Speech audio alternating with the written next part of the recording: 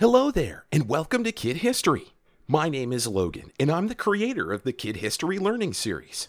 Kid History is an educational podcast and book series made for children. Today's episode is called Let's Learn About Japan. We'll learn about the Jomon, Muromachi, and Edo periods, the samurai, traditional Minka homes, the tea ceremony, sushi, origami, history of the Japanese flag, Mount Fuji, sumo, and more. Did you know that this podcast is also available as an illustrated children's book on Amazon? Links can be found in the description below for my social media, YouTube channel, and other books. And finally, please don't forget to subscribe, rate, and comment, and tell others about this podcast. Are you ready? Let's learn about Japan. The Jomon period. Japan's history has often been described by its time periods. Each period represents different cultures, people, and political views. Let's start off our journey of Nippon's history with one of its earliest periods called the Jomon period. The Jomon period is the oldest recorded history of Japan and can be dated back over 15,000 years. The name Jomon means patterned or colored, and this is a reference to the beautiful pottery made during this time. The natives would roll soft coils of clay and stack them to form pots. After adding shells and rocks to keep the pottery strong, they were placed in hot fires to cure. Jomon period pottery is the oldest pottery that has been found in the entire world. The Japanese natives during the Jomon period were not strong in their farming skills, and they had little to no contact with any people off the island of Japan. Instead of farming, they relied on being excellent hunters and fishers. Many Jomon fishing tools have been uncovered and are still in great condition. Scientists are amazed at the thousands of years the Jomon period artifacts have lasted, considering the natives only had basic stone and wooden tools. The Muromachi and Edo periods. Let's jump ahead in our journey of Japanese history to the Muromachi and Edo periods. The Jomon period was known for its art and culture. However, our next time period was remembered for being the exact opposite. The Muromachi period was defined by warfare and fighting, and the Edo period represented rapid technological growth. The Muromachi period was named after the area of the city of Kyoto in which the first shogun, Takauji, set up his headquarters. A shogun is the name of a military leader of the people. That is why the Muromachi period was also known as the Ashikaga period, which means the time of military control. Despite this time being called the age of the country at war, the Japanese culture developed some beautiful arts and important religious teachings during these times. Zen Buddhism, flower arranging, and the Japanese tea ceremony were all developed during these eras. During the Edo period, the first European traders arrived, bringing with them their arts, food, and religions. Japan also began to establish strong connections with China and Korea, which still last to this day. The samurai. The Edo period also came to be known as the Age of the Samurai. A man named Tokugawa Ieyasu emerged as the leader of Japan after the many years of fighting during the Muromachi period. He was appointed shogun and established his military headquarters in the modern-day city of Tokyo, or Edo.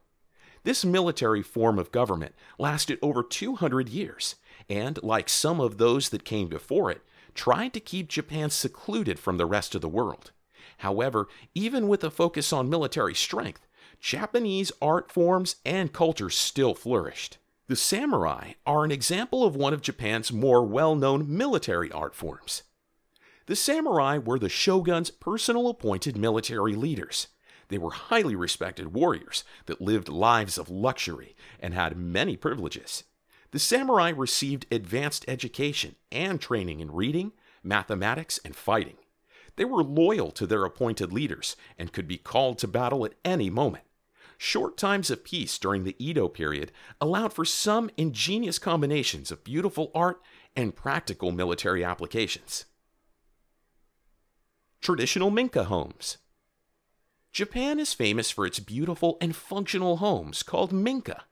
These homes are made in visually pleasing styles and have some very unique features. Minka homes are intended to be minimal and efficient, so don't be surprised if you can't find an extra chair or bed. The space inside the home is arranged in ways to improve the flow of energy in a person's body, and this idea of the energy flow is referred to as Zen. Traditional Japanese furniture tends to be very low to the ground and rests on a special type of flooring called a tatami, which is comfortable and strong. Low tables called chabudai are often used as family tables for eating and tea drinking. The tables are very basic in their form, and they are meant to keep with the home's minimalistic design. Nature also plays an important part in traditional Japanese homes. Often, the entire home is built to reflect and appreciate the nature around it. Minka homes are famous for their sliding doors called shoji. The doors can slide into different formations to allow one space to serve multiple purposes. Minimal and functional was the Minka way. Japanese tea ceremony. Welcome to the Japanese tea ceremony. The tea ceremony isn't a quick stop for a drink, but rather an event that can last for hours. The Japanese tea ceremony has strict protocol and rules on how the tea process takes place. The rules can be so detailed that there are often even rules on what to do with your hands. The Japanese tea ceremony is one of the most famous art forms of the Japanese culture. It was refined and perfected over 500 years ago by a man named Sen no Rikyu. He helped form the rules and procedures that guide the tea ceremony.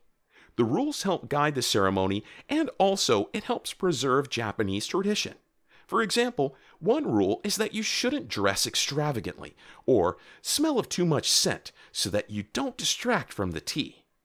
Another important factor is the location of the tea drinking. Original teachings advise to enjoy tea in a garden that provides a zen feeling or calm or dedicated room in the home for tea only.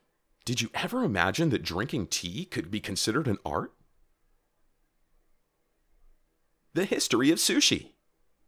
Chances are that you've heard of sushi, as it's served all over the world.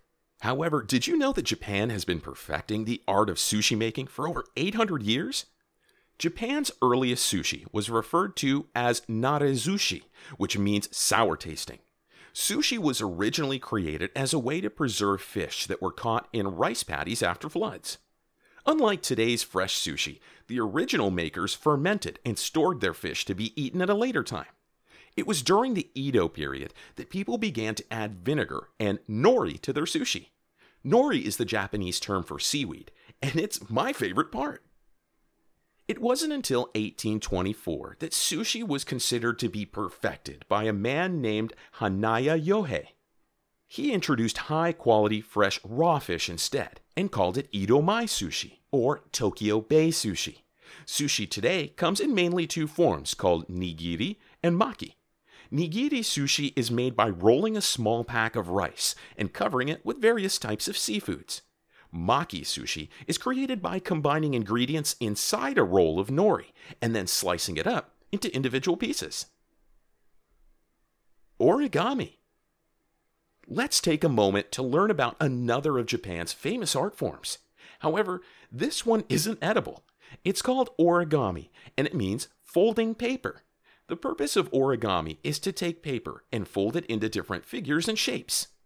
This Japanese tradition of folding paper figures dates back over 1,000 years. One of the earliest figures were small butterflies called oko and meko, and they were used to decorate special occasions like births and weddings. Each origami figure has its own meaning and purpose. Many designs began to appear in Japan beginning in the 1800s, and one of the most famous of them is the crane. In Japanese culture, the crane is considered a mystical bird of happiness that represents long life and good fortune. Gifting of origami cranes is a long-standing tradition of Japanese culture. In fact, you can give yourself some good luck just by folding them. Japanese tradition states that you can have a wish come true, and all you have to do is fold 1,000 origami cranes. 1,000? We'll have to work on those later. Nisshoki, the Japanese flag. Time for us to learn about the national flag of Japan. Its name is Nisshoki, or Hinumaru, and it is made up of a crimson sun disk on a white background.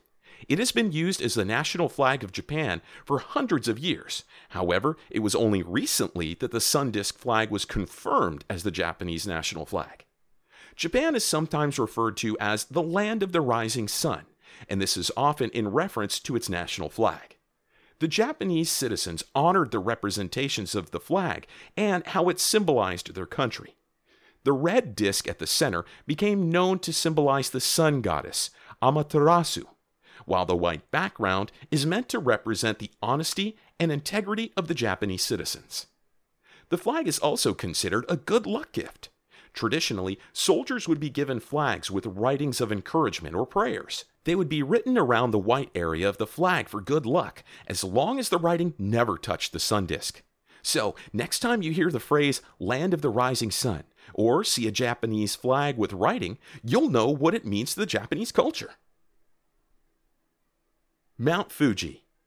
Let's head from one Japanese cultural landmark to another. Welcome to Mount Fuji. This mountain stands at over 3,700 meters tall and is the 7th highest island peak in the world.